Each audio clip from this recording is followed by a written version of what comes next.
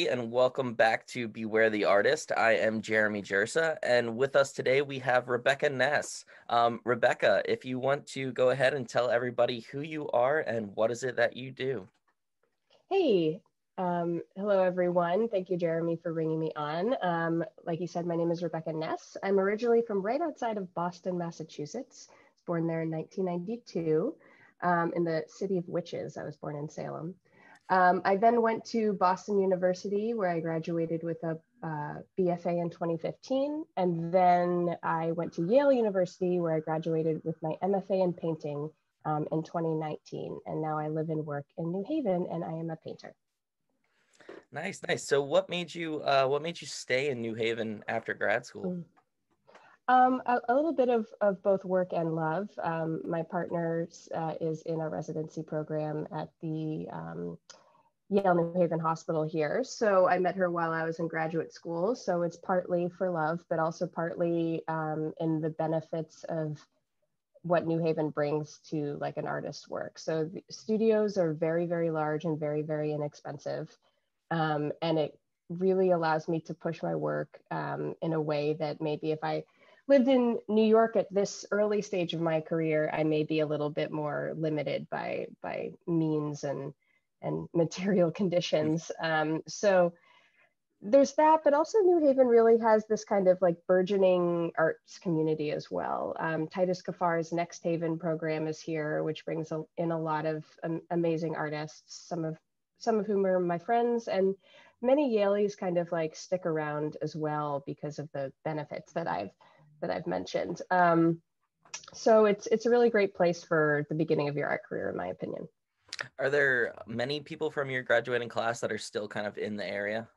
Yeah, a great number. My friend Dominic Chambers, he's graduated the same year as me. He makes beautiful paintings, and he's around the corner from me in my studio building. Chiffon Thomas as well. Jose Chavez. A lot of people have really stuck around, and I hope that continues because I think it's a great little supportive network that we have. If we really have an issue with one of our paintings. Or something more pre-COVID, but we could just pop in someone's studio and check it out. Yeah, it must be nice to have that kind of continued community and that continued Yeah. just support.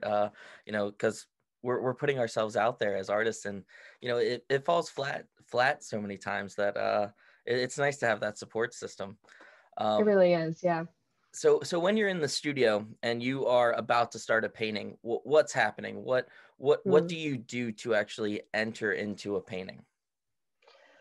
I do a lot of like preparatory thinking before I go and like attack a canvas. To me, the idea, and I feel like for many painters, the idea of just a blank canvas is very nerve-wracking and very scary. I don't know if you feel similarly with your work, but so I like to be as prepared. It's like showing up to a job interview almost. I like to be as prepared as I can before I like tackle the task.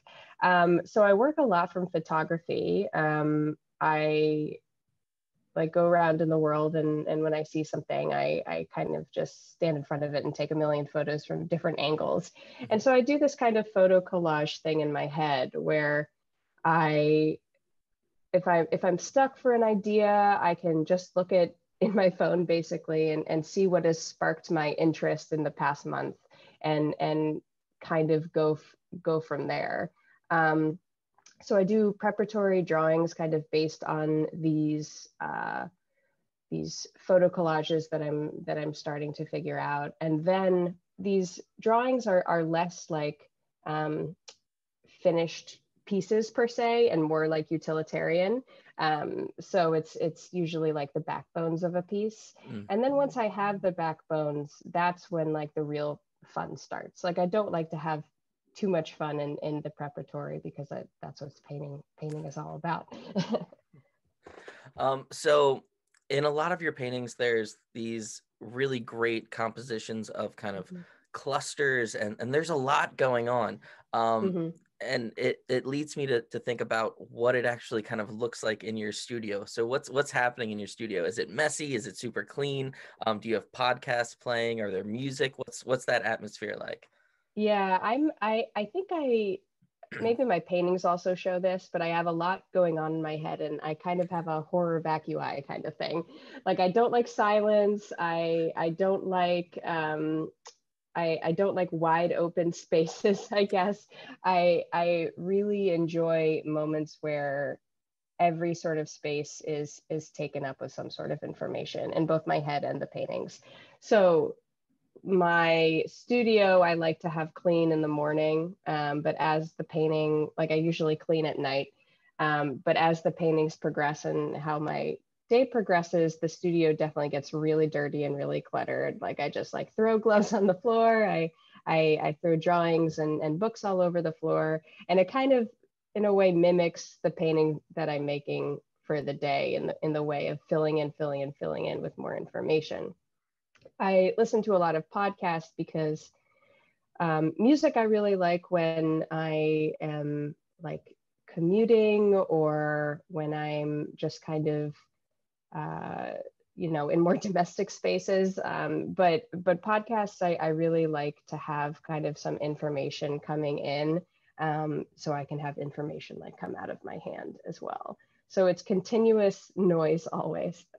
So are you catering these podcasts to what you want to actually have happen within the painting itself? I haven't gone that far, although that is a really good idea. I usually kind of go in the kind of infotainment kind of realm. I like a lot of spooky things. And I think they rarely, show up in my paintings, the theme of the podcast I'm listening to, but more just kind of like, maybe in a way my paintings can be infotainment somehow. I like that. I like that. So what themes are you trying to bring across in the imagery that you're selecting for these paintings? Yeah, I think that those themes are kind of progressing, and I don't think I'm an artist who works in projects per se. Like, I have friends, like my great friend Ana Benaroya, for example. When she like approaches a show, she kind of has one kind of project or theme in mind, and that's how her practice works. But I think mine is a lot more slower in progression. Like, for the past year of 2019 and part of 2020, like it was, they were very isolated personal paintings about my studio, and in the beginning of my art career, like what it means to be a working artist. That's what I viewed a lot of those paintings about. My last kind of studio painting that I made that was at Nina Meyer Gallery in Los Angeles was called I See You. And it was this large studio painting with all the works that I was making for the show, preparatory drawings, like some like of my secrets, if you know what I mean, like your little like drawings of paintings that have yet to be made, like putting it all out there. And I'm looking back at the viewer in my notebook, and it's written that I see you, because I do feel like the beginning of a working artist, that there are a lot of eyes on you that, can be stressful, and in a privileged way, if that makes sense. And so the works, were all about being a kind of a new artist in the studio with this new kind of life course. And then with kind of the still isolated theme, they more transferred into what it was like to be a person during COVID, since I was directly affected with my girlfriend working in the COVID ward. I made a painting called Holly Coming Home, which in my goal, juxtapose kind of like the real life, what was happening in COVID outside of myself, and then also how it directly affects myself. So in the foreground, there was like this kitchen table that had all of these New York Times articles that all had to do with like COVID and like the civil unrest that was happening and everything that was part of it. And then when your eye pans upwards, you see Holly coming in with her scrubs on, and she has her process of like taking them off in like a sterile way, and then me kind of like 6 feet the other way, waiting to kind of welcome her.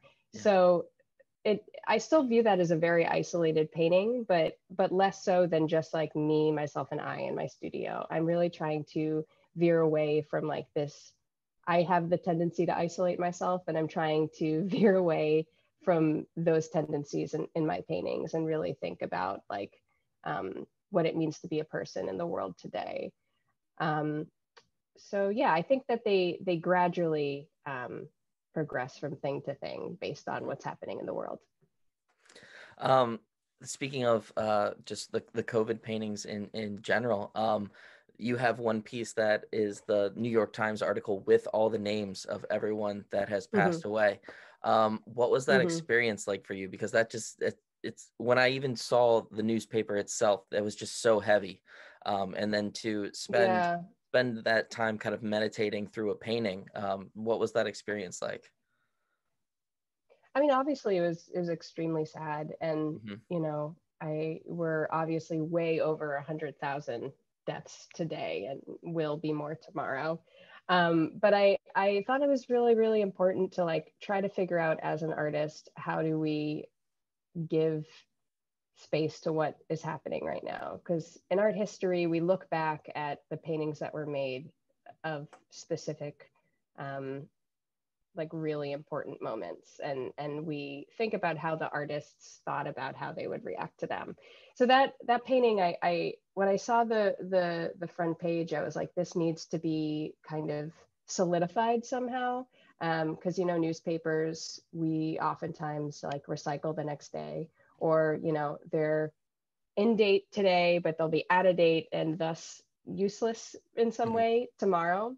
And I thought that it would be really important to like respect that front page and give some more time and space to the names that were on it, because you know, they come across as just names, but obviously they're people. And Right, right. um, I'm thinking of what it would be like for maybe a family member to see that painting one day and see that their, you know, their uncle, their brother, their mother is living beyond just the front page of that one day, Mm. not to be recycled later. Yeah, yeah. So building off of that, what do you believe the kind of role or responsibility of the artist is within today's society? Big I think, question. yeah, no, I think it's with big questions. I think I always start with myself, Hmm. because I don't like to answer for anyone else, because I only have my own brain, and Yeah. people do things way smarter and better than me in the world. So I think that the the artist's goal is to, in whatever experience that they have, whoever they are, like how they've been socialized, how they've been brought up, what they're interested in, like display that their viewpoint for other people to empathize with. Sympathize, empathize, you know. What is it? Yeah. I always mess those two up. But for someone else to connect with. And I think it's art and literature is the way that we get inside other people's heads. And I think getting inside other people's heads is how we truly um, understand other people. And I think from understanding other people is a way that we grow as society. So that sounds kind of like idealistic, but like I really benefit from, you know, going to the museum and getting inside other painters' heads, and I feel like I can understand what their thoughts were and their intentions were with each brushstroke. And I think similarly, we all can benefit from I completely agree. that. um, Yeah. your work appears to be very based in observation, but there's also quite an illustrative quality to Hmm. a lot of the paintings. Is this a deliberate choice, or is this just how you kind of filter the imagery of the world? It's a bit of both. Like many people, I grew up really enjoying, you know, children's books and comics and illustrations. My favorite books were I Spy. I think I Spy really still, you know. I love I Spy books. Yeah, obviously those are photographs, but that's kind of where a bit of the kind of filling things in with information tendency comes from. Um, I don't you mean know, to Where's interrupt you, Waldo? Yeah. but just seeing your work and seeing that relation, Yeah. it's starting to make more sense now. I And Spy kind of is so yeah. important to me. But go No, on with what you were saying. yeah. Well, I I think that like a lot of my work kind of really harkens back to those types of like early things that pique our interest. I had a studio visit with Josephine Halverson when I was at Yale, and she was like, "You need to be looking at Norman Rockwell more." Um, and so now Norman Rockwell has kind of been my like, thank you for to Josephine. Like I didn't give him enough thought in kind of the beginning of my like artistic language making. But now, like when I look at Norman, like I see a lot that I identify with him. And like he also has that bit of not quite realistic, a little cartoony, like, but you know that his hand has been inserted in here somehow. And that's what's important to me. Like the situations that I paint, they're based in reality, but they're completely like composed with my hand, and like I have complete power in the composition. So they aren't completely realistic. And I think in these moments where we have like a cartoony pencil, or you know, maybe my face looks far better than it normally does or something, you know that the artist has as some sort of god or deity has come in and like influenced what is happening. I really enjoy like photorealism, but it's not something that I think like pertains to what I'm interested in. I was just looking at a bunch of Dutch still life paintings of like the foods and the cheeses, and I forget what art historian said this, but they were like, at first glance they look really realistic, but then you realize that, you know, the angle of that cheese doesn't work, or this flower looks quite cartoony, or you know, the plane would never rest like this. And that really resonated to me as well, of like, you know, you take what exists and then you turn it around in some way, with your specific mindset. I like that. I like that. It's funny because when we look at these Dutch master paintings, we always just assume that they are what was being kind of shown. Yeah. They have this kind of veil of perceived reality, and we accept that. But Yeah. To hear that kind of skewing of different things to ultimately make a better painting, it's not really something we consider all the time as a viewer. Yeah. As an artist, Yeah. we do, but as a viewer, it's just kind of a slight kind of disconnect. Yeah. And I feel like it was pretty radical what they did too. Like Yeah. I think it was like a pretty radical, as fun as silly as it sounds. I think like switching a cheese to be, you know, a little higher in your perspective than it actually is, like really making the choice to change reality and change gravity and change how the world works, I think is a pretty radical decision. Yeah. Yeah. Yeah. So this is a question I like to ask kind of anyone that's in a creative field. Um, Mm-hmm. at what point did you start calling yourself an artist? Mm-hmm. I think the term artist, like I always thought sounded like, ooh, I'm an artist. Like Yeah. it sounded kind of like I was okay when someone called me an artist, but I didn't want to be like, well, I am an artist, because it sounded too important and I didn't give myself enough, or and I still don't really Hmm. like, but I'm working on that, is like kind of having more confidence in yourself and being like, no, I am important, like what I say is important. And I think like with calling yourself an artist, you're accepting that you have some sort of like responsibility, or that you are working hard on something important to say. I think growing up, I used to say, you know, I really like to draw, I really like to paint. Um, I would never say like I am an artist, but I'm working on doing that more now. I think that started when I was in undergrad. I started to do that more. But yeah. Yeah, I kind of had a similar Yeah. experience. I don't think it was until I was in grad school that I actually accepted the term artist. Uh, Yeah. it does have this weird responsibility and Yeah. weight to it that I never really had the confidence, like you said, to say, Yeah. oh yeah, I am this thing. Is Um, there a specific moment where it changed for you? Did you have like a specific story or moment? Honestly, it was being in grad school and saying this is what I'm doing for the rest of my life, Yeah. and Yeah, just there's kind a of, part of that yeah, too. owning that identity and taking responsibility for those actions that I'm kind of putting out into the world. Hmm.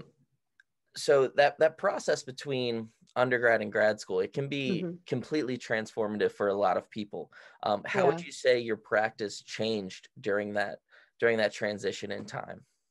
Yeah. I think it changed both in kind of like my perspective and my goals that I wanted in life, and also like my my material condition and what art I could make. So I went from Boston University, which, you know, kind of has this, like Philip Guston taught there, and it has this kind of, which is why I went there, it has this realm of like hardcore like oil painting, which I love. Like a lot of people made large work. Like I made really, really large work. I was just oil painting. And that was kind of like my identity. And then when I graduated, I had to move back with my parents, and I didn't want to use oil paint because we had cats. And, you know, I had no room. I was in like my childhood or then their new house bedroom. So I was in this weird small bedroom, and I was like, what do I do? Like, I don't know what to do. So I remember that my professor and mentor, who I really loved, his name was Richard Ryan. He told me, like, when I was a junior in undergrad, to pick up some gouaches, acrylic gouaches, specifically the waterproof Mhm. kind that dry really quickly. Because he said that they would really, like, my color was really bad in undergrad. Like I was good at, I think, like drawing and painting, but like my color was terrible. And so he thought that the gouache would really help with color. So I was like, okay, well, I have no way to make paintings at this moment. Mhm. I guess I'll try gouache. And I went from, you know, making these like 6 by 6 foot paintings in undergrad to like these 6 by 6 inch small gouache paintings on my dad's drafting table at home or in my bedroom. And that's when I think things really changed, because I was forced to um, consider how bad I was at color and try to relearn it, and you know, not rely so much on line, but start to rely on color, which I think really really changed how, like, gouache changed and turned me into the artist I am today. So I, you know, kind of fell back in love with painting a little bit when I went back to the basics. And I decided that I wanted to go to grad school, and I applied to Yale with all these like 5 by 5 inch works. Like I brought all of my work to Yale in like a manila folder. And you know, of course, when I got to Yale, I started painting big again. But I think I needed to go back to like sweating the small stuff, Mhm. in order to get to where I am now with 85 by 120-inch paintings. Like those never would have happened if I didn't make those small works. And I think it also really relates a lot to kind of like what I said, like my horror vacui tendencies, or like that I love like lots of little small things, because I still love making small paintings. So I view like in these really large works where there's like all these little objects happening. Each one of those is a small painting in my mind, which harkens back to that like middle point of making small paintings, if that makes sense. Yeah, yeah, definitely. So Hmm. in that same kind of vein of thinking, how important is scale to you, and how do you make that judgment of Yeah. this small piece is finished, or in relationship to is it communicating with this larger wall-sized almost mural piece? How Yeah. are you making those choices? I think a lot of it has to do with a composition, and b like how a work relates to your body. Like I really respond, I think everyone responds to works in different ways obviously, but I really respond to works where I feel small, Mm, and that I feel like I am like an investigator. Like I have always thought that like I could be this like I don't know, like woman going through the art jungle trying to like discover new things. And I really find that when I am confronted with, you know, like a work that I need to like crane my neck to, or like kneel to see, that's when I feel like a big, you know, investigator in that way. Um, so I kind of want to give that to other people as well. Like I really love when someone like hasn't seen like one of my large paintings, and you know, maybe I only text them photos of it, and then they come into the studio and they're like, oh, this is so big, like, and they, you know, ask for a chair to like see what's on like the top level, or they like kneel down, they like really activate their body. And that's when I feel that, you know, you and the painting are collaborating more in the viewing process. And they're also just really fun to paint. You know, painting on scaffolding is really fun. Mm-hmm. Your work at times appears to monumentalize these everyday activities or these everyday moments. Can you talk about that kind of transition and alchemy between taking this mundane everyday activity and then blowing it up to this almost monumental scale? Yeah, I think about genre painting a lot, and I think genre painting is one of the most important like art historical like themes in the world of painting, because it shows what actual life is like in a moment in time. And like I think about a lot how, you know, how radical my paintings, my, you know, gay paintings that I make would have been if I showed them, you know, 100 years or 300 years ago. And you have to give like credit to the people who made genre paintings before you.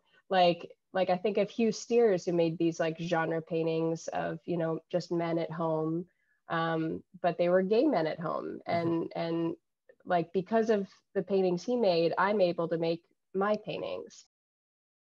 Every artist has their influences, Mm-hmm. and you've brought a couple of them up throughout this Yeah. interview, but who would you say are some really just kind of pivotal artists that you looked at any point in your career so far and just kind of absorbed them into your Mm-hmm. practice?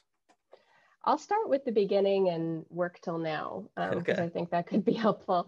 I'd say in the beginning, you know, Where's Waldo, the book Dinosaurs, with all those amazing dinosaur illustrations, I Spy for sure.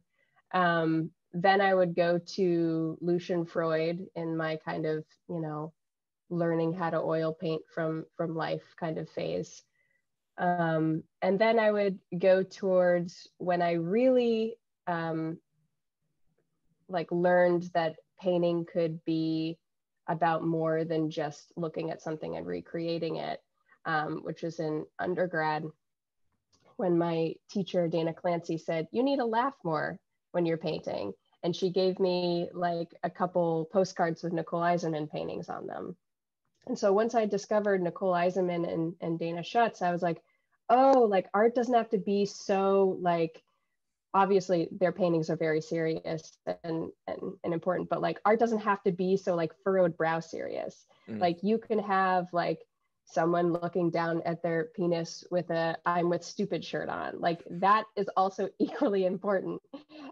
So those two women really kind of started me on this like phase, this new figurative painting phase in my life. And so now I look a lot at, you know, those two. I look at like Hugh Steers, who I mentioned earlier. I really enjoy. I look at, I go back to Goya a lot. In terms of historical paintings, he's, you know, one of the best.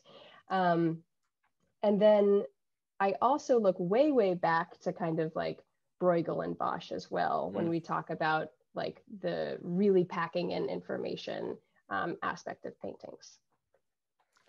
So if there's one piece of art that you have to see in person before you die at the end of your kind of lifespan, what's that one piece that you have to make a pilgrimage to actually see?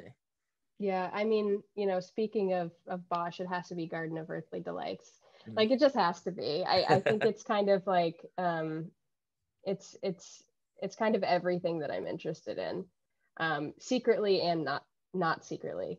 I think it's in Madrid. I looked it up. I need to definitely go see it.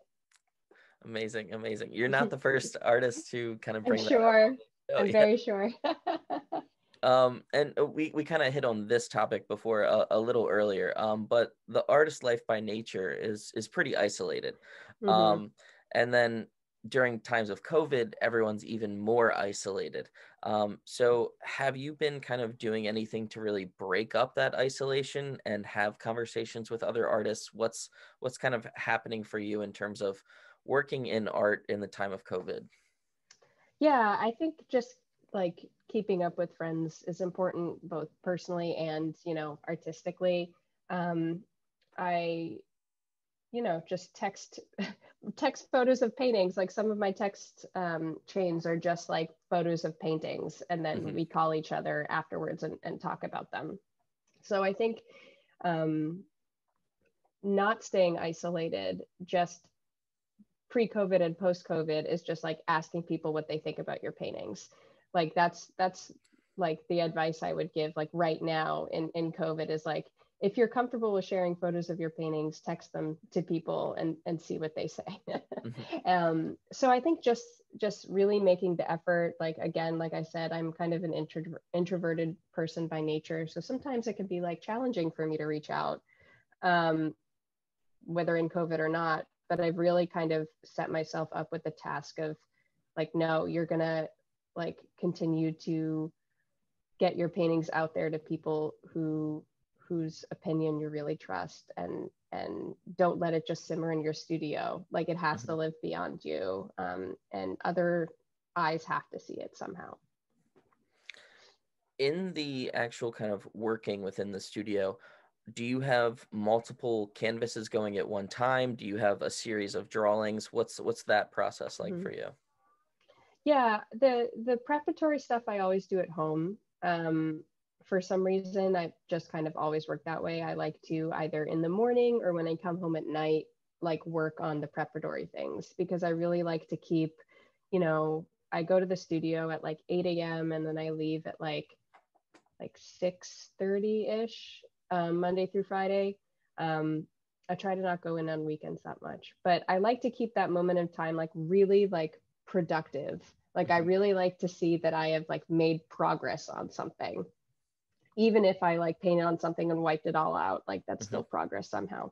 If I have more than two, it's just too much. If I have a big, like I just had a deadline, and so I was working just on that painting for like 2 weeks. And that's kind of like the quickest I think I can make a painting. It's about 2 weeks just working on that thing. Usually paintings take about like a month to work on, because I'm usually working on two at once. I get really, I get quite frustrated easily. And if I just have one painting that I'm frustrated at, like it's kind of hard to emotionally manage. So I like to go to something else. And then when I get frustrated at that, I usually like the other painting more. So it's kind of a throuple that I have with my paintings. How far in advance are you kind of setting goals for yourself? Are you working kind of piece to piece, or do you think long term in terms of projects that you're kind of building? Yeah, I mean, I really aspire to make the largest paintings that I can. I really want to make a painting that's the size of Guernica. I don't know where I would put it. But I also really want to have a painting that like lives on some far reach of the world. Like it would be really, I had this dream like a couple weeks ago that I somehow like had a small like birdhouse or shack or something like in both poles, and like I had a painting in either one. And or I also was talking to someone else recently where it would be really funny if you were like the first artist to have your like painting go in space. Like I know that artworks have gone in space and then come back down, but I think it would be really funny to just send one out and like maybe sometime be discovered by aliens or something, and maybe aliens have their own form of art, and it'd be really interesting to see how they like view a painting.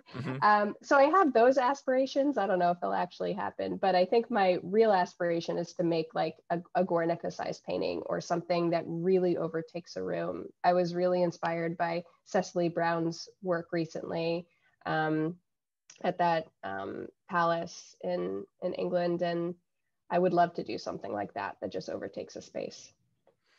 I think it's funny that you bring up a painting living in space, because I definitely can see some type of self-portrait of yours where you're in this just kind of space astronaut get up, I love just that. kind of floating around, just moving back I and would forth. love that. I think I wouldn't paint myself. I think that would be I like that idea. I think, but like, I wouldn't paint myself because I feel like that would be like too, like thinking of like, I don't know, too like self-centered or something. But Yeah. I don't know what I would paint though. Like, what would be like the painting to represent the world to be discovered by aliens? Like, what do you do? That's a universal language right there that you're trying to find. It's quite a commission. Yeah. So that being a kind of a dream goal, are you setting kind of weekly deadlines? Are you setting monthly deadlines in terms of short-term kind of goals? Yeah. So what helps is excuse me, when I have shows to work for. And so I have deadlines that I set for myself in terms of that. So I have a show coming up at Carl Kostiel Gallery in June.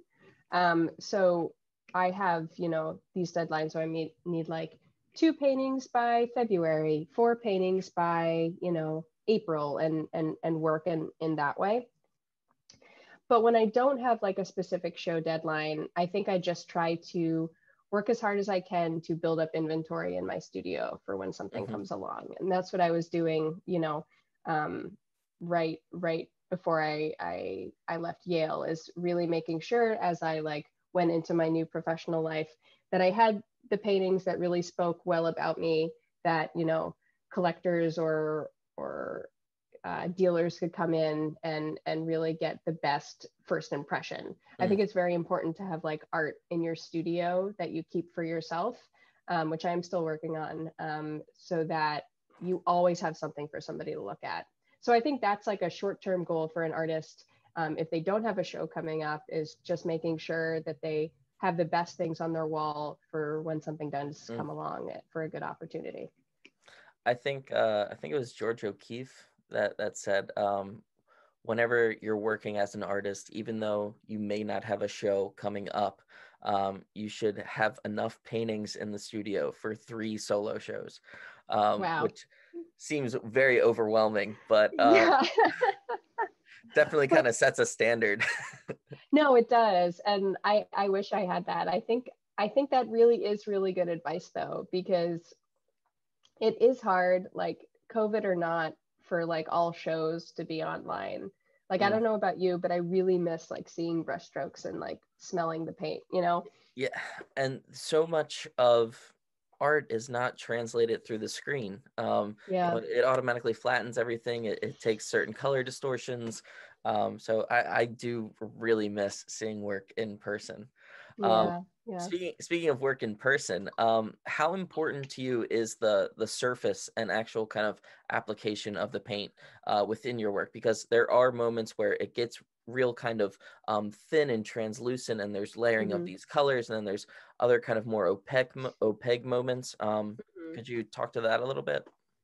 Yeah, I would much prefer if the world excuse me, saw my work in person, because like there are these, like I do like scratch in things with like X-Acto knives. I have really clean lines that I want you to see how clean they are, like when I've taped something off.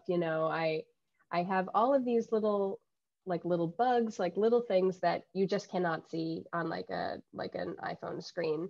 I was reminded of how important this is when I saw Louis Fertino's show at Sycama Jenkins, like, because I saw the works on my phone ahead of time. And obviously I was like, of course they're amazing. Like I'm a huge fan of his. But when I saw the show in person, I realized that I was missing these bugs. I was missing these Mm, scratches that he had. I was missing these like little writings, or even like what I love looking at is like the sides of the canvas. Like obviously on Instagram, no one shows like the paint covered sides of their yeah. canvas. And I like am a huge kind of like art materials person. Like I really kind of obsess about that stuff. And I love to see what other artists' choices are because I think that says a lot about them. And that is also like an unexpected thing that I'm missing is like peering on the other side of like a canvas bar. Um, so I was really kind of reminded of the trickery of, not the trickery, but the sadness of the screen when I, am confronted with work where I'm like, oh my God, I've missed so much. And this is like so amazing when I already thought that it was amazing in the screen. Mm-hmm. Yeah. So with that advice even in there, Mm-hmm. what would be some advice that you would like that you've either received or Mm. advice you would like to kind of put out to an up and coming uh, generation of creatives that are kind of coming into the world? Yeah, I think as someone who didn't move to New York right away, um, I'd like to go to make my way to New York, but as someone who didn't do it right away, but I think really benefited from not doing that, I Hmm. think it's important to make sure that you, going back to like material conditions, that you like set up the environment for yourself that is most conducive to making art. If that means that like you don't go to New York right away and you have like a larger studio in like, I don't know, Iowa or something, I think that's important to like fashion your world in a way that art is the thing that you need to worry most about, which is obviously like a really privileged thing to advise. But I think that if you can, you know, narrow down your life to the things that you need to do in the day, that the most time is art, um, that is a benefit. Like I, for example, when I was in between undergrad and grad school, I worked at an art supply store, and that to me was really beneficial because I would work. I worked almost full time, but I had these hours where I would go to the studio, then I would go and work, and then I would get a 40% discount on art supplies, and then I would go to the studio again. So like the way that I was crafting my world was conducive to art making. Mm. Does that make sense? So that's Yeah, that's kind of completely. like the advice that I would give is like scheme your world that like the studio is the priority. Um, and going to Instagram, like I think if you do have like a studio in Iowa or like a studio in somewhere that's not like one of our big metropolitan hubs, that's when Instagram is a really important professional tool. And like that's when I think it's really important to be diligent about posting, or be diligent about like reaching out to people who do have connections, um, because so much right now is online, where I don't think it matters if your studio is not somewhere that's easy to get to, at least right now. So that's what my advice would be. Nice, brilliant, brilliant. And I think that's kind of the perfect place to kind of wrap things up. So Okay. if people are looking for your work, where can they find it? You can find my work at my Instagram, which is at Rebecca Ness Art. You can go to my website, which is RebeccaNessArt.com, or you can email me at RebeccaNessArtist@gmail.com if you have questions. Sometimes I'm a little slow to respond, but I promise I will respond to you. Brilliant, brilliant. Rebecca, I've enjoyed this thoroughly. I love your work, huge fan. And thank you for being on the show. It was truly a pleasure. Thank you Uh, so much, Jeremy. I'm really happy that you invited me, and this was really fun.